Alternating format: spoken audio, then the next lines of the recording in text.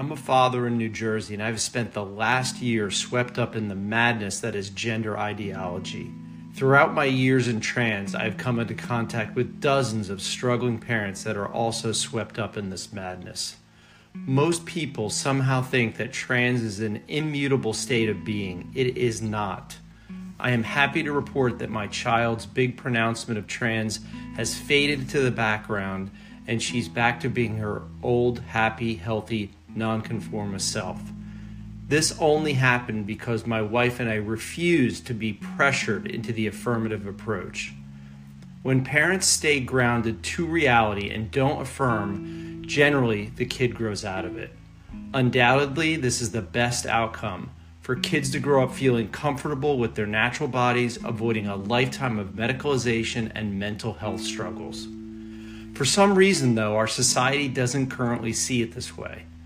The fact that people often desist, stop feeling trans, is carefully obscured by media and activists because it calls the whole system into question. I've met many parents who are open-minded, accepting, liberal-leaning people who have been pushed to the brink of insanity by all this.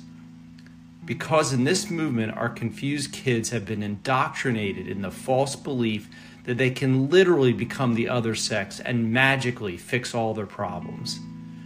Instead, they can seek out and easily obtain drugs that will chemically castrate them, break down their bones, and degrade their brain function. They can do this without any gatekeeping, without our permission, and without any real mental health screening or therapy. My daughter's successful navigation out of her identity challenge was only possible because of the extraordinary parents and mental health clinicians that are working together behind the scenes to support other parents and to protect our kids. Organizations like GenSpect and clinicians like Sasha Ayed and Stella O'Malley are a lifeline to Sanity. Parents are trying to ensure their kids' lifelong health and happiness, and children are being told to reject their loving parents and to trust outsiders that do not have their long-term best interests in mind.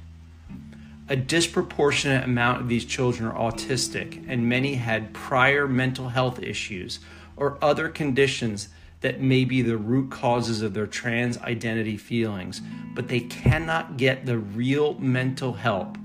Most therapists just funnel them towards hormones and surgery. It's appalling. Parents are starting to fight back against the biggest threat to children's mental and physical health that we've ever encountered. We are rising up to put a stop to indoctrination in our schools and to defend our parental rights to protect our own children. Let's do this.